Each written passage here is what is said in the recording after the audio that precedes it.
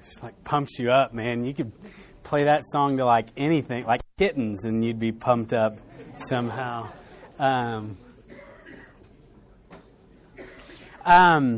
Okay. We doing okay so far? You guys are taking a lot in right now. I'm like super impressed.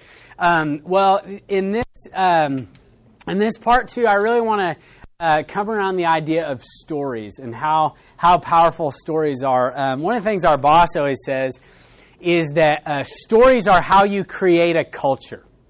And so the stories that you tell and the stories that you celebrate are really shape what you value, and like what's celebrated is what's repeated, okay?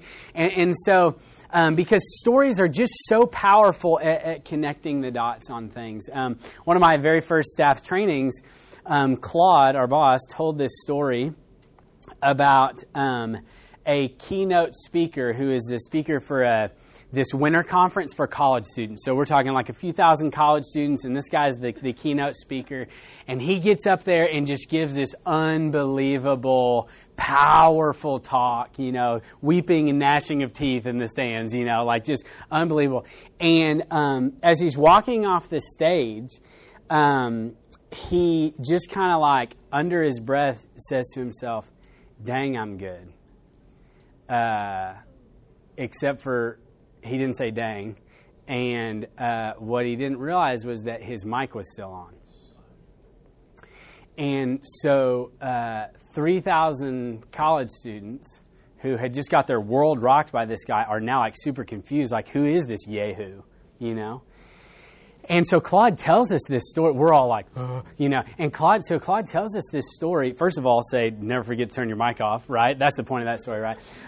No. Man, he tells us this story because we're a ministry of public speakers, and it's so easy to start to think that you're something when you're not. And pride creeps in, and so Claude was just saying, man, we have to be diligent at fighting sin on the micro level so that we don't let pride creep in lest we think we're something that we're not. And Claude could have just said that, right? Like he could have just said, kill pride, the end. But he told a story.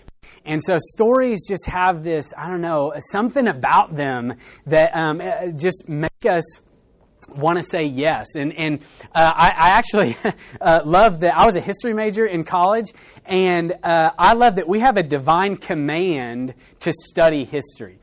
Hebrews 13 says, "Remember your leaders, those who spoke the word of God to you, and imitate their faith. Jesus Christ is the same yesterday and today and forever." And so something happens inside of us as we see the faith of some of the men and women, the heroes of our faith. So we're going to just take some time to look at some of these stories of these famous missionaries that God has used. And then I want to tell some stories of some modern day people that I think really just nail it. And I think that'll be a way for us to kind of help see what this could look like in our day-to-day life. We're going to start with William Carey.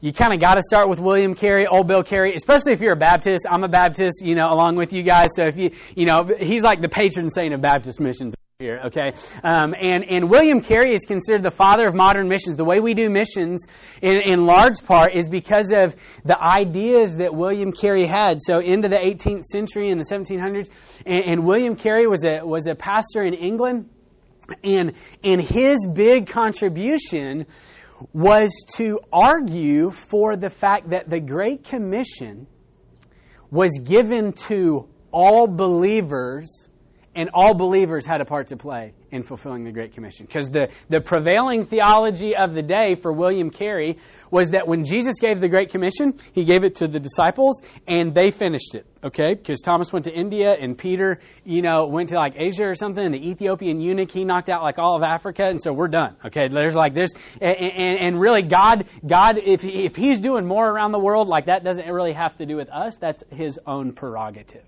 And that was the prevailing idea, and it was an over-application of the doctrine of God's sovereignty and the fact that God's in control.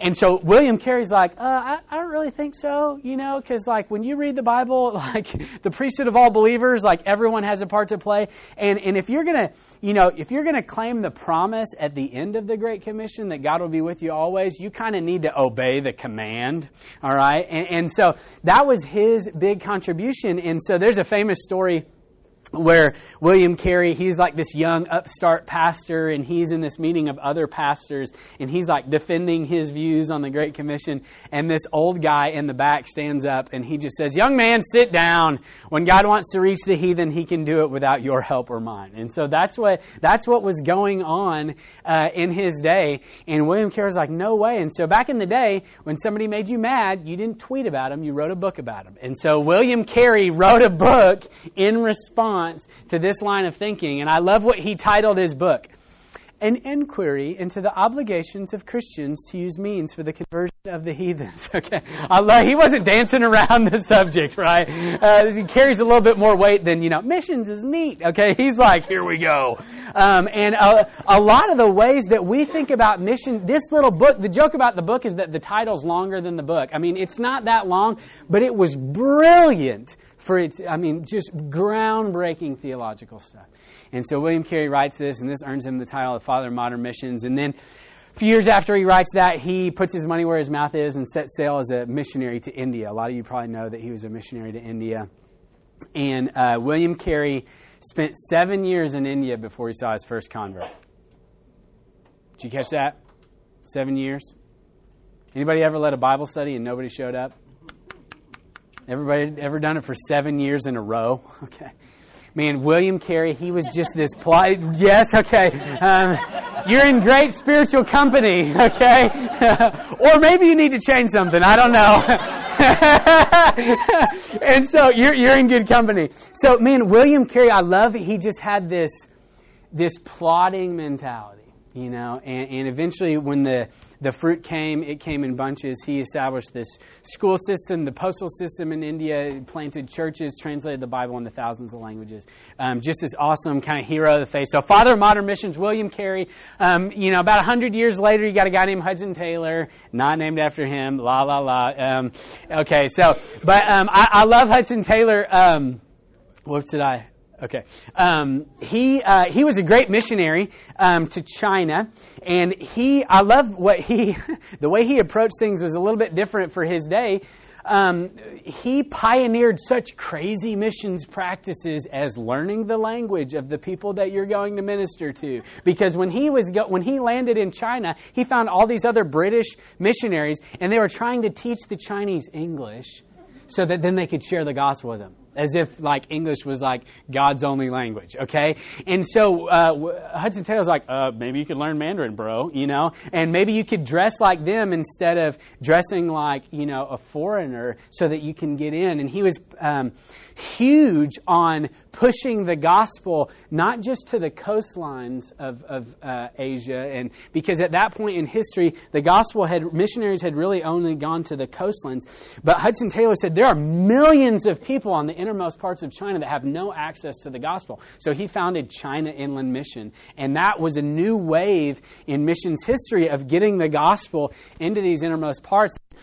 And so he was a great missionary, but I actually think his greatest legacy is as a mobilizer. I think he was a better mobilizer than he was a missionary. He had to come home because he was sick, and when he was home, he got sick. When he got back, he got sick, and so he had to come back to England. When he was back, he would travel, and he would speak, and he would mobilize, and he did not sugarcoat anything. This is some of the stuff that he's saying. It will not do to say that you have no special call to go to China. With these facts before you and the command of the Lord Jesus to go and preach the gospel to every creature, you need rather to ascertain whether you have a special call to stay at home. Spike the mic, right? And so this guy, he was just, so many people, C.T. Studd is a famous missionary that was mobilized by Hudson Taylor. One of my favorite ones mobilized by Hudson Taylor is a woman named Amy Carmichael. Some of you might know her story. She heard Hudson Taylor speak, caught a heart for China, wanted to go to China, but she went to Japan and then China for a little bit and then ended up in India. And she went as a single woman to India, and Amy Carmichael spent her time going, her main ministry was to go to these Hindu temples and to rescue these orphans out of temple prostitution that they'd been given over to the gods. And so she would go around and she'd just rescue these orphans out of this. I mean, if you think human trafficking's new, it's not. And so, that was her main ministry. And she spent 55 years in India as a single woman without a furlough. 55 years. Nowadays we go like 3 months. It's long term. Long term. She went 55 years without a furlough. And she was a very prolific writer and a really great writer. And she was known for you're going to get this from our next lady too, for just being kind of like Hudson Taylor, a straight shooter. And she wouldn't, sugarcoat anything. And so she actually wrote a book. They had her write a book on what missionary life was like. What's your life like? Just tell us. And so she writes a book on it and she sends it to the publishers, and publishers send it back to her, and they're like, hey, could you like nobody's going to read that because it's pretty intense. and so could you make it look a little bit prettier, a little bit nicer, because I don't think anybody's going to want to be a missionary, And so I love this. All she did was she changed the title and she sent it back to him. And the new title that she gave it was Things as They Are. Missionary life is simply a chance to die. It means a daily dying to self and what self wants, a daily turning to our Master with a yes, Lord, to everything, even to what is most against the grain. It's in vogue to talk about missions as if it's not going to cost you anything these days. Missions is the epitome of death to self, man. And Amy Carmichael really hit on that. She was buried in India, and on her tombstone, there's just one word, the Hindi word Amma, which is the word for mother. And she was never married, never had biological children, but she had all these spiritual children. And so that was her legacy. And y'all, that was not a consolation prize. Spiritual children. That's Amy Carmichael. Another firecracker lady, Lottie Moon. Again, if you're a Baptist, you got to know Lottie Moon, She went to another girl who went to China. She grew up in Virginia, rich family, didn't really know Christ, went to college, kind of went off the deep end, but then got converted at a revival and then caught a heart for China pretty quick. And so Lottie Moon, again, goes as a single woman to China, which, by the way, the last stat I heard was the number of single women to single men on the mission field is something like 7-1. It's ridiculous, how many single women there are to single men. So it's crazy. Which means if you're a single dude, you need a passport yesterday, and go to the mission field and you can find a wife. Remember, Ruth met Boaz in the field. So it's biblical. So that was free right there. That was free. So Lottie, she goes as a single woman. I love her end at the beginning was to teach English and be a teacher. And she was like, man, it was too slow to start talking about the gospel. So she just goes to street preaching and just preaching the gospel. She got pretty frustrated at one point because she's just laboring by herself. And she's got no help. And so she writes these letters back home hello, Baptists. And she's like, it is odd, she wrote, that 1 million Baptists of the South can furnish only 3 men for all of China. Odd that with 500 preachers in the state of Virginia, we must rely on a Presbyterian to fill a Baptist pulpit. I wonder how these things look in heaven. They certainly look very queer in China.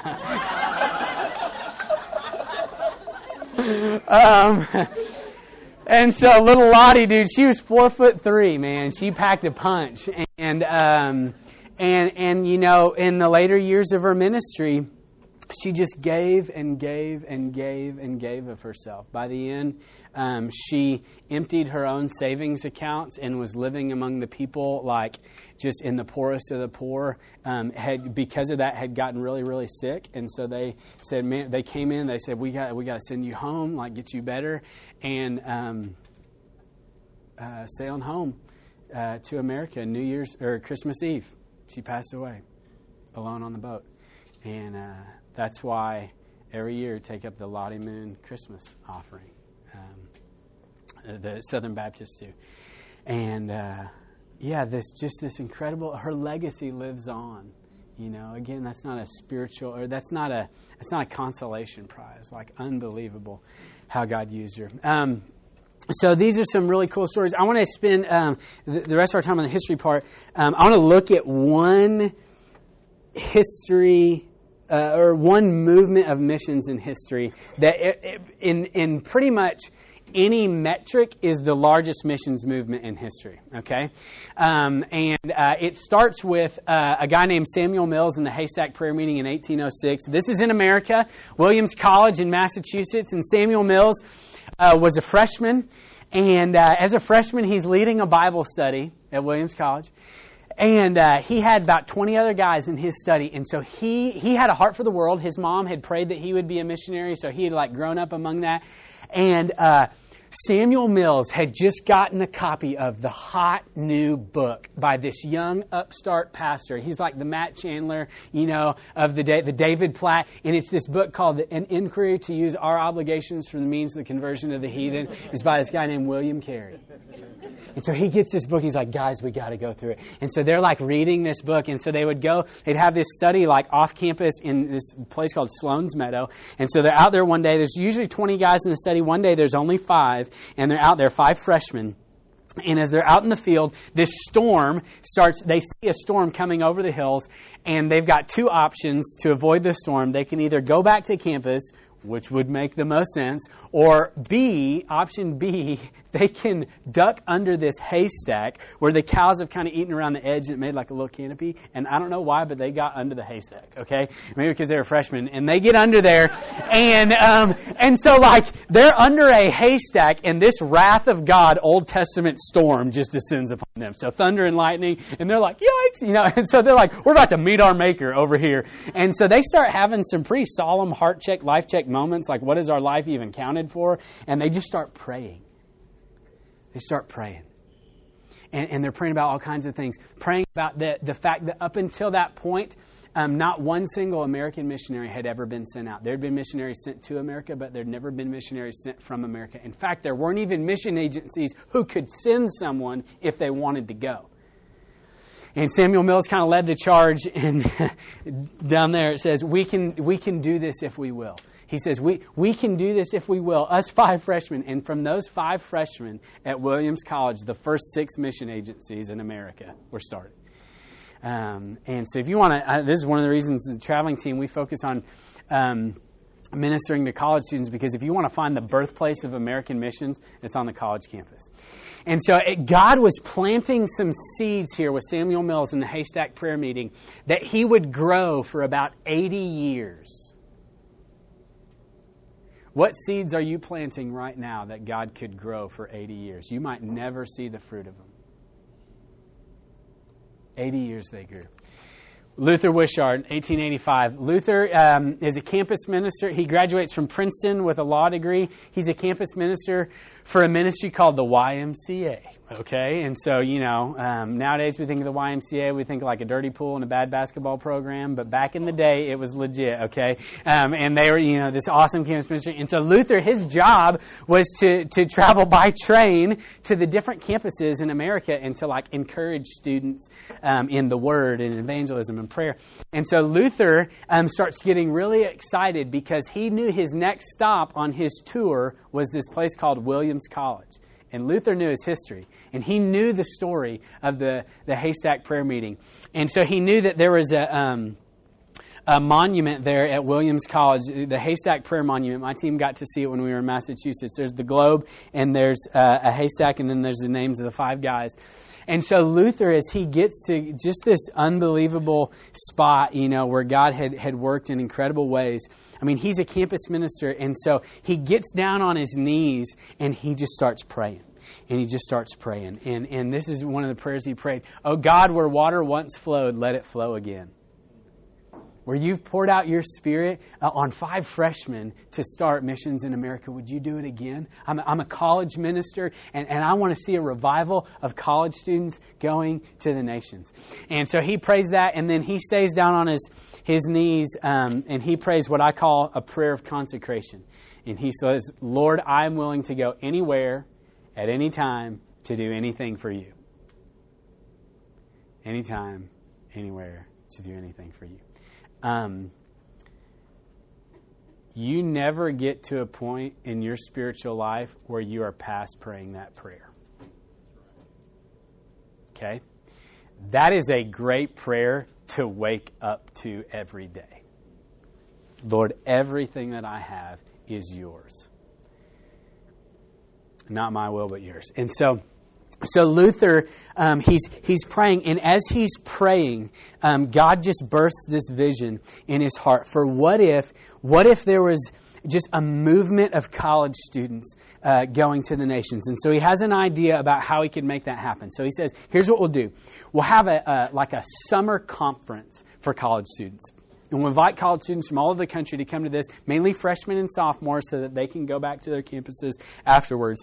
But we'll get these students to come to this conference. We'll say that it's a discipleship conference, because if we say it's about missions, nobody will want to come. But if we say it's about discipleship, we'll get them there. And then we'll sneak attack them once they get there, okay? And so they're going to come. We'll get D.L. Moody. He's like the Matt Chandler of the day. Okay, we'll get D.L. Moody to speak. We'll have it at his house, and he'll be our keynote speaker, all right? And so that'll draw a lot of people. Okay, and then over the course of the conference, we're gonna sneak attack him with missions, and we're gonna implant missions vision into him. But he knew that it couldn't come mainly from him, the missions vision. It had to come from within the students themselves.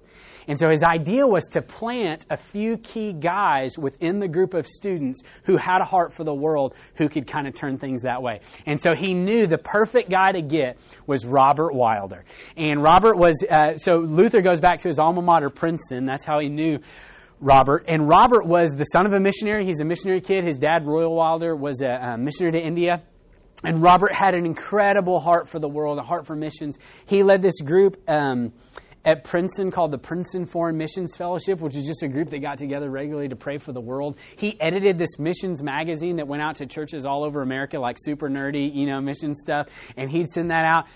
And then he was getting ready to sail when he graduated to India. He was going to go back to India as a missionary. And so Luther's like, yes, I got to get Robert. He'll come to the conference. It's going to be amazing. And so he pitches his plan to Robert for the conference, and Robert says no.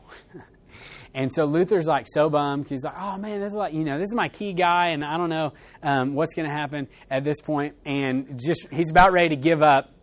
And then enter into the story Grace Wilder, Robert's older sister. And let me just tell you about little Gracie, okay? Because she was legit. Grace, when she was a sophomore at Mount Holyoke, which is a school for all girls, she had a Bible study with about 30 girls in her Bible study, and it had a waiting list to get into the Bible study, okay? And before Grace would let you into her Bible study, you had to sign a pledge that you would be a missionary. Then she let you into the Bible study. Okay, I remember hearing that, and I was just like so mad because I can't get guys to commit to bringing a 2-liter, and she's getting them to sign their life. All these college guys now are like, I'm just overcommitted. I'm like, and she's getting them to sign their lives away before they even come to the Bible study. This is what she made them sign. We hold ourselves willing and desirous to do the Lord's work wherever it may be, even if it be to the foreign lands. And so little Gracie, that's her Bible study. So little Gracie's basically like leading girls to Christ and punting them out to the nations. And so she's obviously got a heart for the world. And she hears about this plan of Luther's and hears that Robert has said no, and she flies off the handle. She's like, Robert, you big dope, what are you thinking? Because that entire year, Grace and Robert had been praying for a revival of college students and missions in America. And she's like, Robert, this is it. this is the answer to our prayers, and you're saying no. And so she goes big sister on him. She's like, you're going to the conference, Robert, and he's like, yeah, and so he goes, he says, okay, I'll go. And she says, what's more, Robert, I'll stay behind, and I will pray every single day that from that conference, God would raise up 100 long-term cross-cultural missionaries. I'll pray every day. And so Robert's like, okay, I'll go. And so he goes to this conference, and it's happening just almost like picture perfect, like how Luther had planned it. These guys are, the guys at the conference are growing just in their walk with Jesus, but specifically, Robert would hold these prayer gatherings where people would come down, they'd have a map, and they'd just pray for different parts of the world. And so guys were starting to catch missions vision. They brought in a guy named A.T. Pearson, who is a great missions pastor, and he just gave some very, very, very powerful talks, and guys were just giving their lives away. And so it gets to the last day of the conference, and Robert makes an announcement, and he says, hey, if over the course of this conference you feel like the Lord has led you to go be a long-term missionary, we want to have a last prayer meeting for you, and we want you to sign a commitment card, and we want to send you out. And so he says, he makes the announcement. And so they're having the prayer meeting, and Robert, he's praying, but he's keeping one eye open, counting how many people are coming down, and he counts and there's 99. And he's like, this is unbelievable. Are you serious? And so the way the story goes, he goes back to his room, and he's packing his bag, and he hears this knock on the door, and he opens the door, and there's this freshman. Commitment card, crying, snot flowing. Okay. And he says, I've been wrestling with the Lord, but I know that I want to go. And so 100 long-term cross-cultural missionaries, just like little Gracie, had prayed. And I don't know who thought of it, but somebody snapped a pic. There they are, the Mount Hermon 100. There's D.L. Moody. There's A.T. Pearson. There's Luther Wishart. Mark 16:15 was their theme verse, go into all the world and preach the good news to all creation. And their motto was the evangelization of the world in this generation. We're not going to wait for another generation to pick up the gauntlet to take the gospel to the ends of the earth. By God's grace, we will. And so what made the Mount Hermon 100 so powerful was not just there was 100, but they went back to their campuses. And so they started mobilizing other students. And in fact, two people, Robert Wilder and another guy, traveled that entire next year to different campuses. And they just went campus to campus, mobilizing students. They'd share about God's heart for the world in Scripture, and then they'd share about the needs in the world, just challenging students. And they were able to recruit 2,106 students to give their lives to missions that one year, the year after the Mount Hermon 100, which was more missionaries than had ever been raised up in the history of America in 1 year by a bunch of college students. And in fact, that idea of traveling to different campuses, that's where the traveling team was birthed.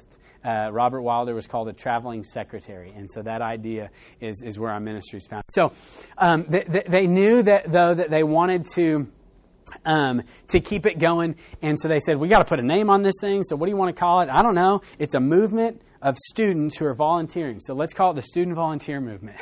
So they said, yeah. And so they call it the Student Volunteer Movement. And God would just use, over the next 40 years, God would use the Student Volunteer Movement to raise up 100,000 college students to give their lives to missions. 20,000 actually went as missionaries, and 80,000 stayed behind and formed a band, like the Layman's Missionary Movement, to send them out.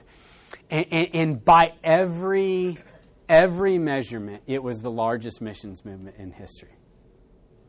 And it was birthed in prayer and people catching a heart for what God is doing all the way around the world. And just kind of to bring it to the history part to a close, I'm just going to share a story of one of the products of the Student Volunteer Movement. This is one of the students who was mobilized by them. It's a guy named William Borden. And his biography is called Borden of Yale. He went to Yale University, born of a really, really wealthy family. He was worth about $2 billion. That's billion with a B. For his high school graduation, his parents bought him a trip around the world. And it was 1905, okay? And his parents bought him a trip around the world. And as he traveled around the world, he was broken as he saw people worshiping idols. I mean, all kinds of religions, and it just, people without access to the gospel, like it just really messed him up.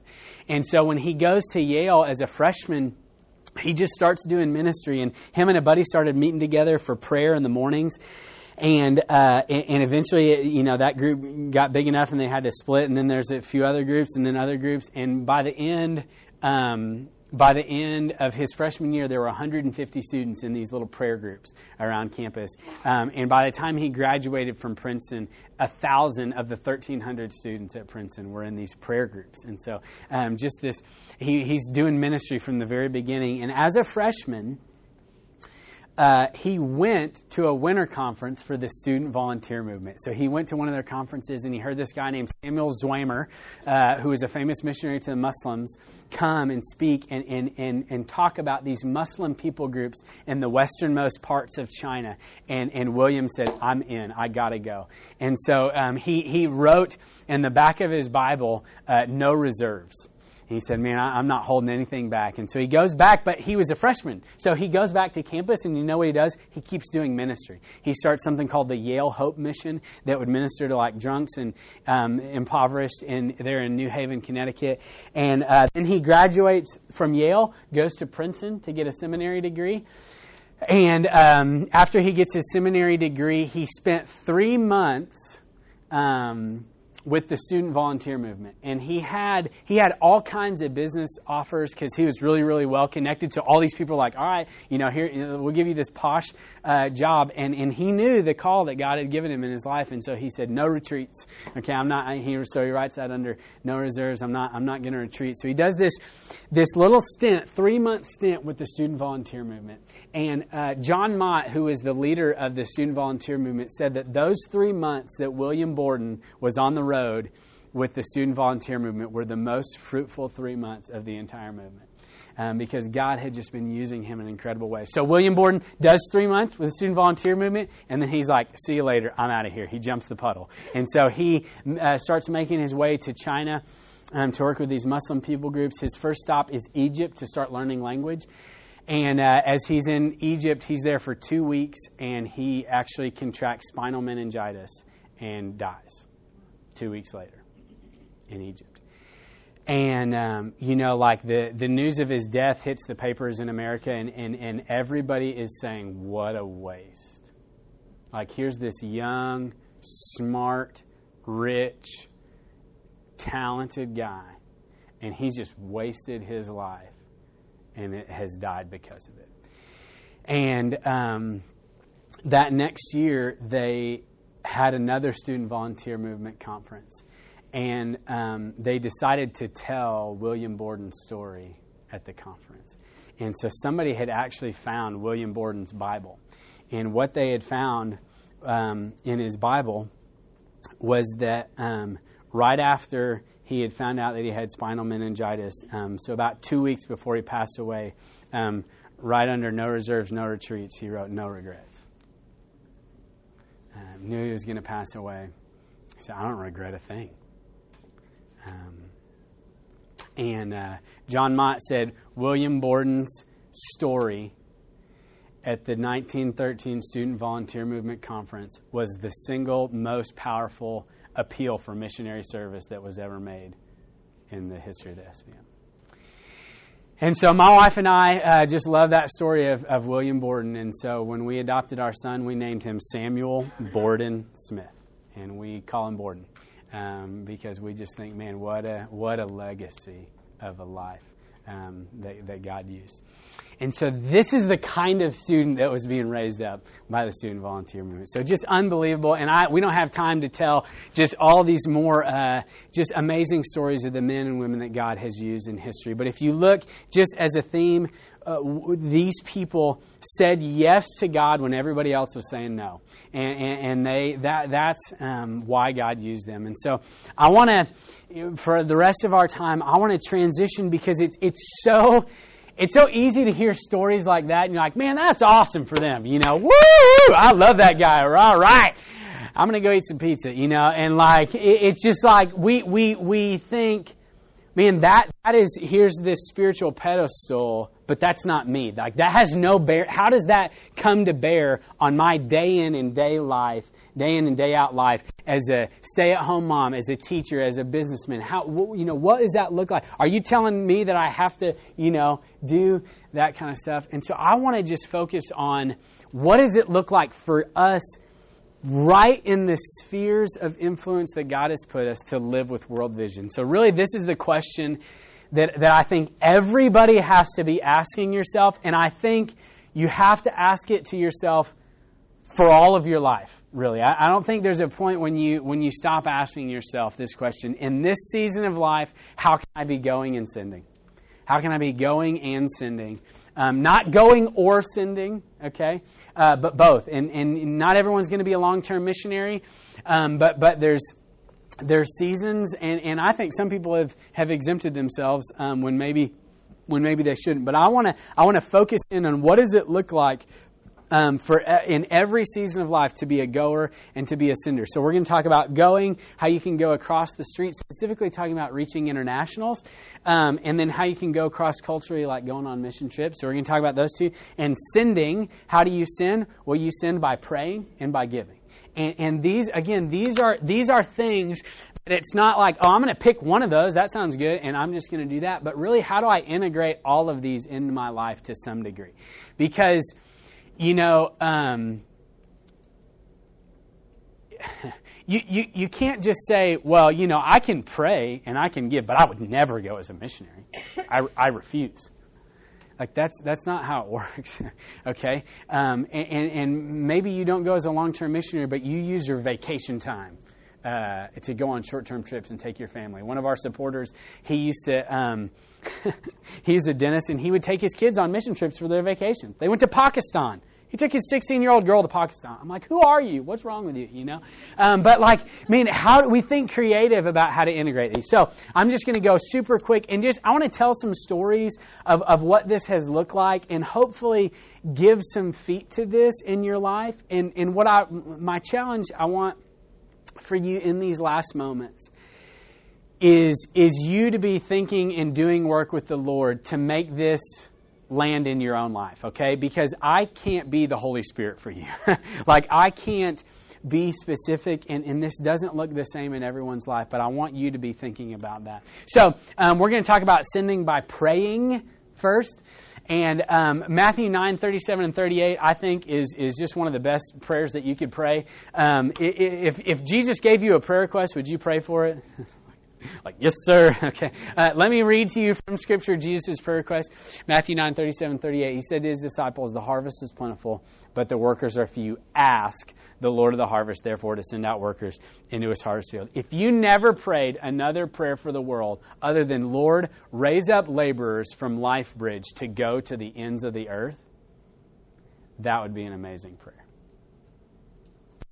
Lord, raise up laborers from among us, from LifeBridge, to go to the ends of the earth. That would be an incredible prayer. And I just want to warn you ahead of time that sometimes that prayer is a dirty, rotten trick, okay? Because it was for the disciples, okay? They prayed, and then at the beginning of Matthew 10, they got sent out, right? You get what we call the divine tap on the shoulder. It's like, you're the answer to your own prayer. Okay. We had a guy who he got the book Operation World. Are you familiar with that book? It's a book. It's got information about every country in the world and how you can pray for it. And so he gets Operation World. He's like, I'm going to pray for every country in the world. He opens it up. All right, alphabetically. A, first country listed, Afghanistan. 99% Muslim. So he starts praying for Afghanistan. And the next day, he's like, all right, I'm going to turn the page. Maybe Afghanistan could use a little more prayer. Okay, so I'm going to pray for Afghanistan. And so he keeps praying for Afghanistan, ends up going to Afghanistan as a long-term missionary. And you hear stories like that, and it makes you feel bad for Zimbabwe. You're like, we need somebody to go through this thing backwards or start in the middle or something, But what happened in that? When you pray for the things that are on God's heart, those same things start to be on your heart, okay? And so don't underestimate how God might use your prayers to change things on the other side of the planet. Unbelievable. So praying, giving, obviously that's one way to be involved. And I want to challenge not just do we give to missions, but is it sacrificial? I mean, I think sacrificial is the model of giving that Christ gives us in Scripture. It's the model of giving that He lived out, like we talked about earlier, Revelation 5:9. You purchased men for God from every tribe and language and people and nation. And so the connection is there's a connection between your treasure and your heart. Where your treasure is, there your heart will be also. Our treasure tells on our hearts. Like our bank account reveals how we spend our money, reveals where our priorities are, where our hearts are. And like we said earlier, unfortunately, we don't always do that great at that. But I just want to challenge you to think about how do we give sacrificially, and just to get really radical. We knew some people, they were young and had felt like they wanted to go to the Middle East as missionaries, but God, the husband was a civil engineer, and an opportunity came up for them to take over his dad's crane operating business, like a family business. And they felt like the Lord was leading them to take over the business and that they wanted to use that business to support missions in the 1040 window. And so they said, man, we're going to take this over and we're going to set ourselves a salary that's just pretty average for where we live. And whatever God blesses our business with beyond that, we're going to give 100% of it away to missions in the 1040 window. And so the first year they're able to give away $50,000. And they're like, are you serious? Like, this is awesome. And God just kept blessing their business until one year they gave away $1 million. And the last time I talked to him, they were giving away $1 million a month.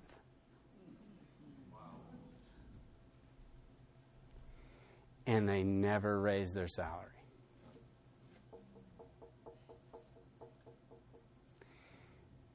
The world's economy says the more I get blessed, the more I get to keep. God's economy says the more I get blessed, the more I get to be a blessing. Right? And so practically, what does this look like? I'm going to use college students for a few of these illustrations because they just crack me up, and I think they're hilarious. And they come up with some really creative ways. We had some guys at the University of Arkansas who started what they called a ramen holiday, okay?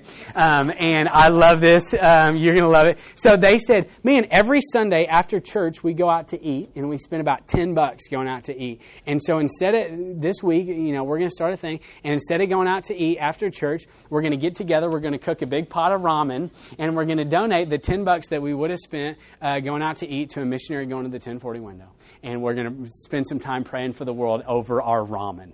And so each week they gave $10, which is about $30 or $40 a month, by giving up one meal. Y'all. It's not, don't make it more complicated than that, okay? Like, what is your budget and what things can you joyfully sacrifice to invest in the kingdom? Maybe the most spiritual thing that you can do is to create a budget, okay? So that you know where your money is. Once again, college students, we were talking to college students about the need for a budget, and one of the guys in the back was like, oh, yeah. And we were like, hey, bro, do you have something to contribute? And he's like, oh, yeah, everyone needs a budget. I made a budget, and I realized I was spending $30 a month on gum. And he's like, yeah, I love gum, obviously. And he's like, but I made a budget, and now I'm down to a pack a week. It's awesome. And it's like, so some of you might not know where your money is going. Are you tracking with me on this? Like, so how do you know what you can sacrifice? So make a budget and then say, oh my gosh, we spend this much on that. I would love to give that up to invest it in the kingdom. You tracking me? I mean, we can give up Starbucks and the 1040 window will be reached tomorrow, It's like, I'd rather go. Thank you very much. So, all right, well, you seeing this giving sacrifice. So, how do we sin? I mean, and again, this is not for some people to say, I'm a sender. Well, I'm a goer. So, I'm a goer. That means I don't sin. Do you think that long-term missionaries are exempt from the command to give sacrificially or to pray for the world?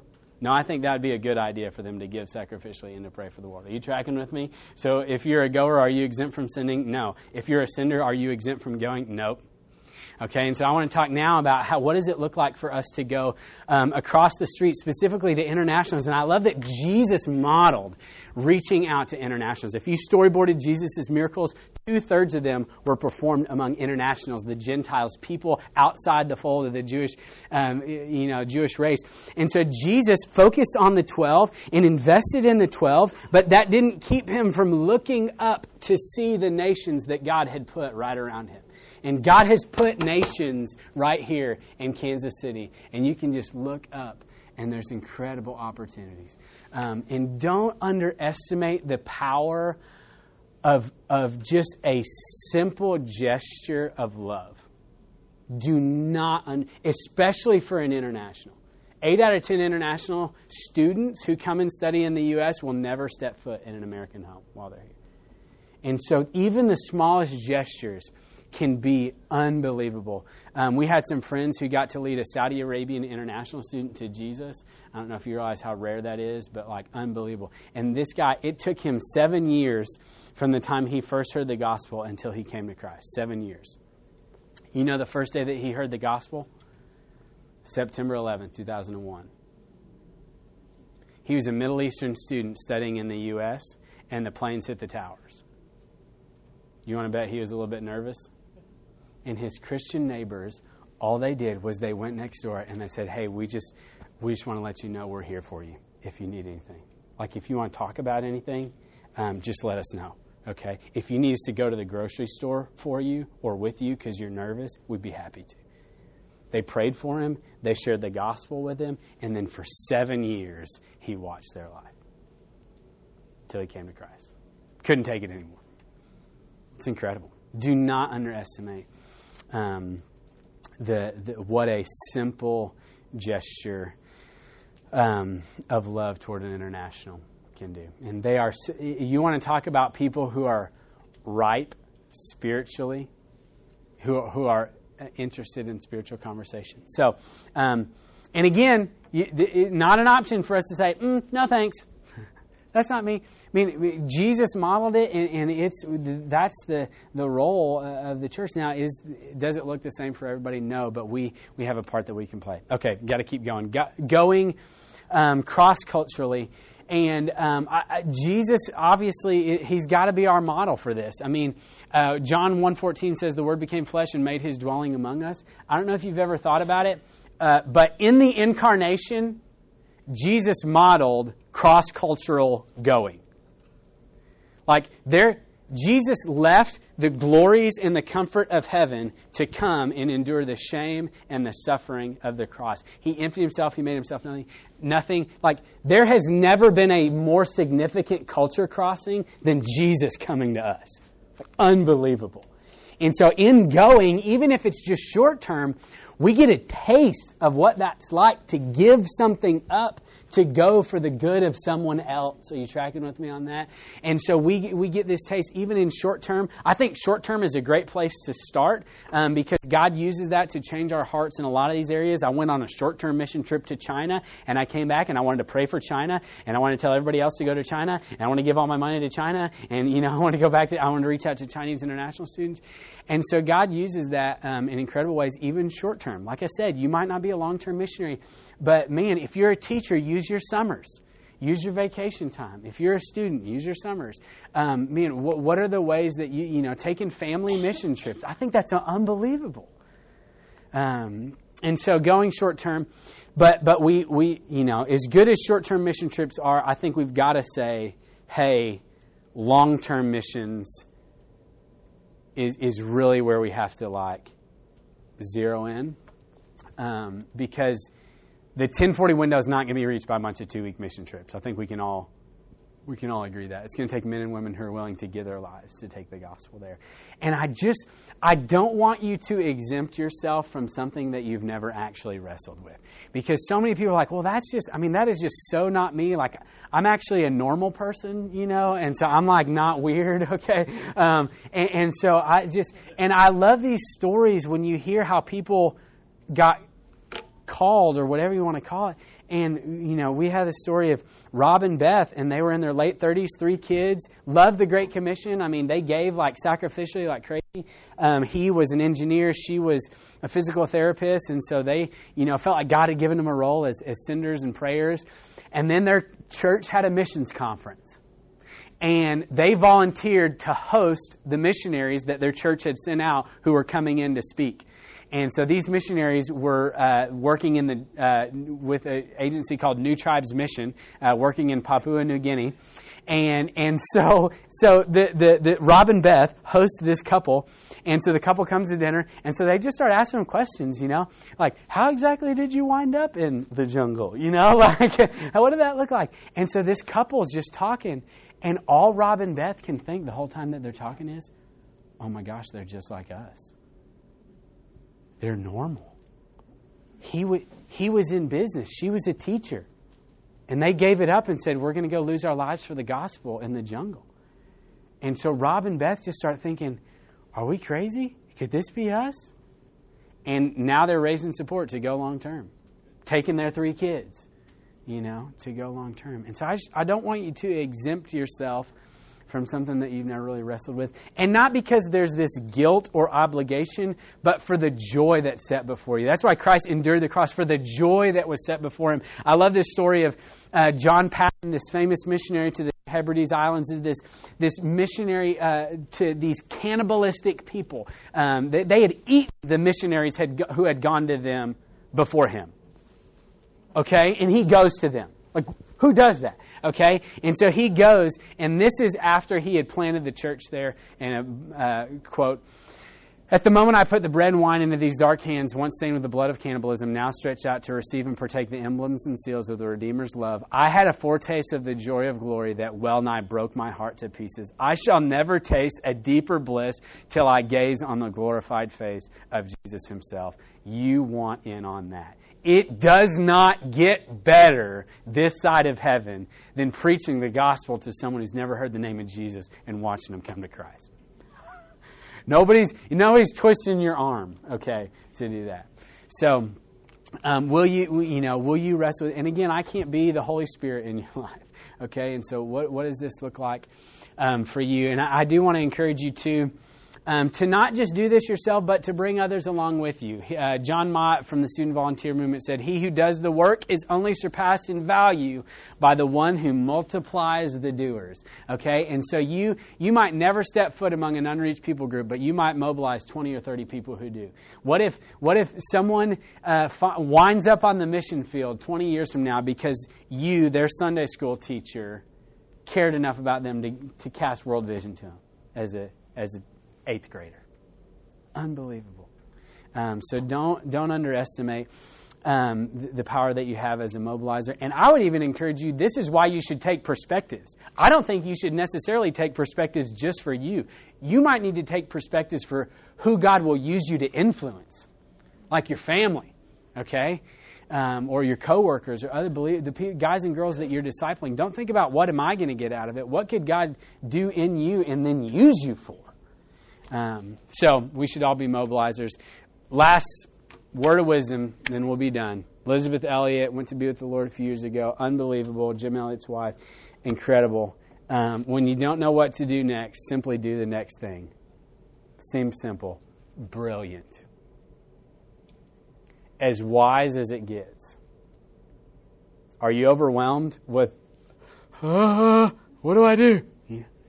Take the next step of obedience that's right in front of you. Start a world prayer group. You start praying for the world with your small group, your Sunday school class, or your family. Do you know a missionary who's raising support? Join their team. Don't wait for them to ask. Crazy.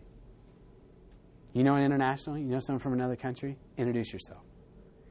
Take that next step of obedience, okay? That's how God directs our paths. He's not looking for you to plan the next 20 years of your ministry today.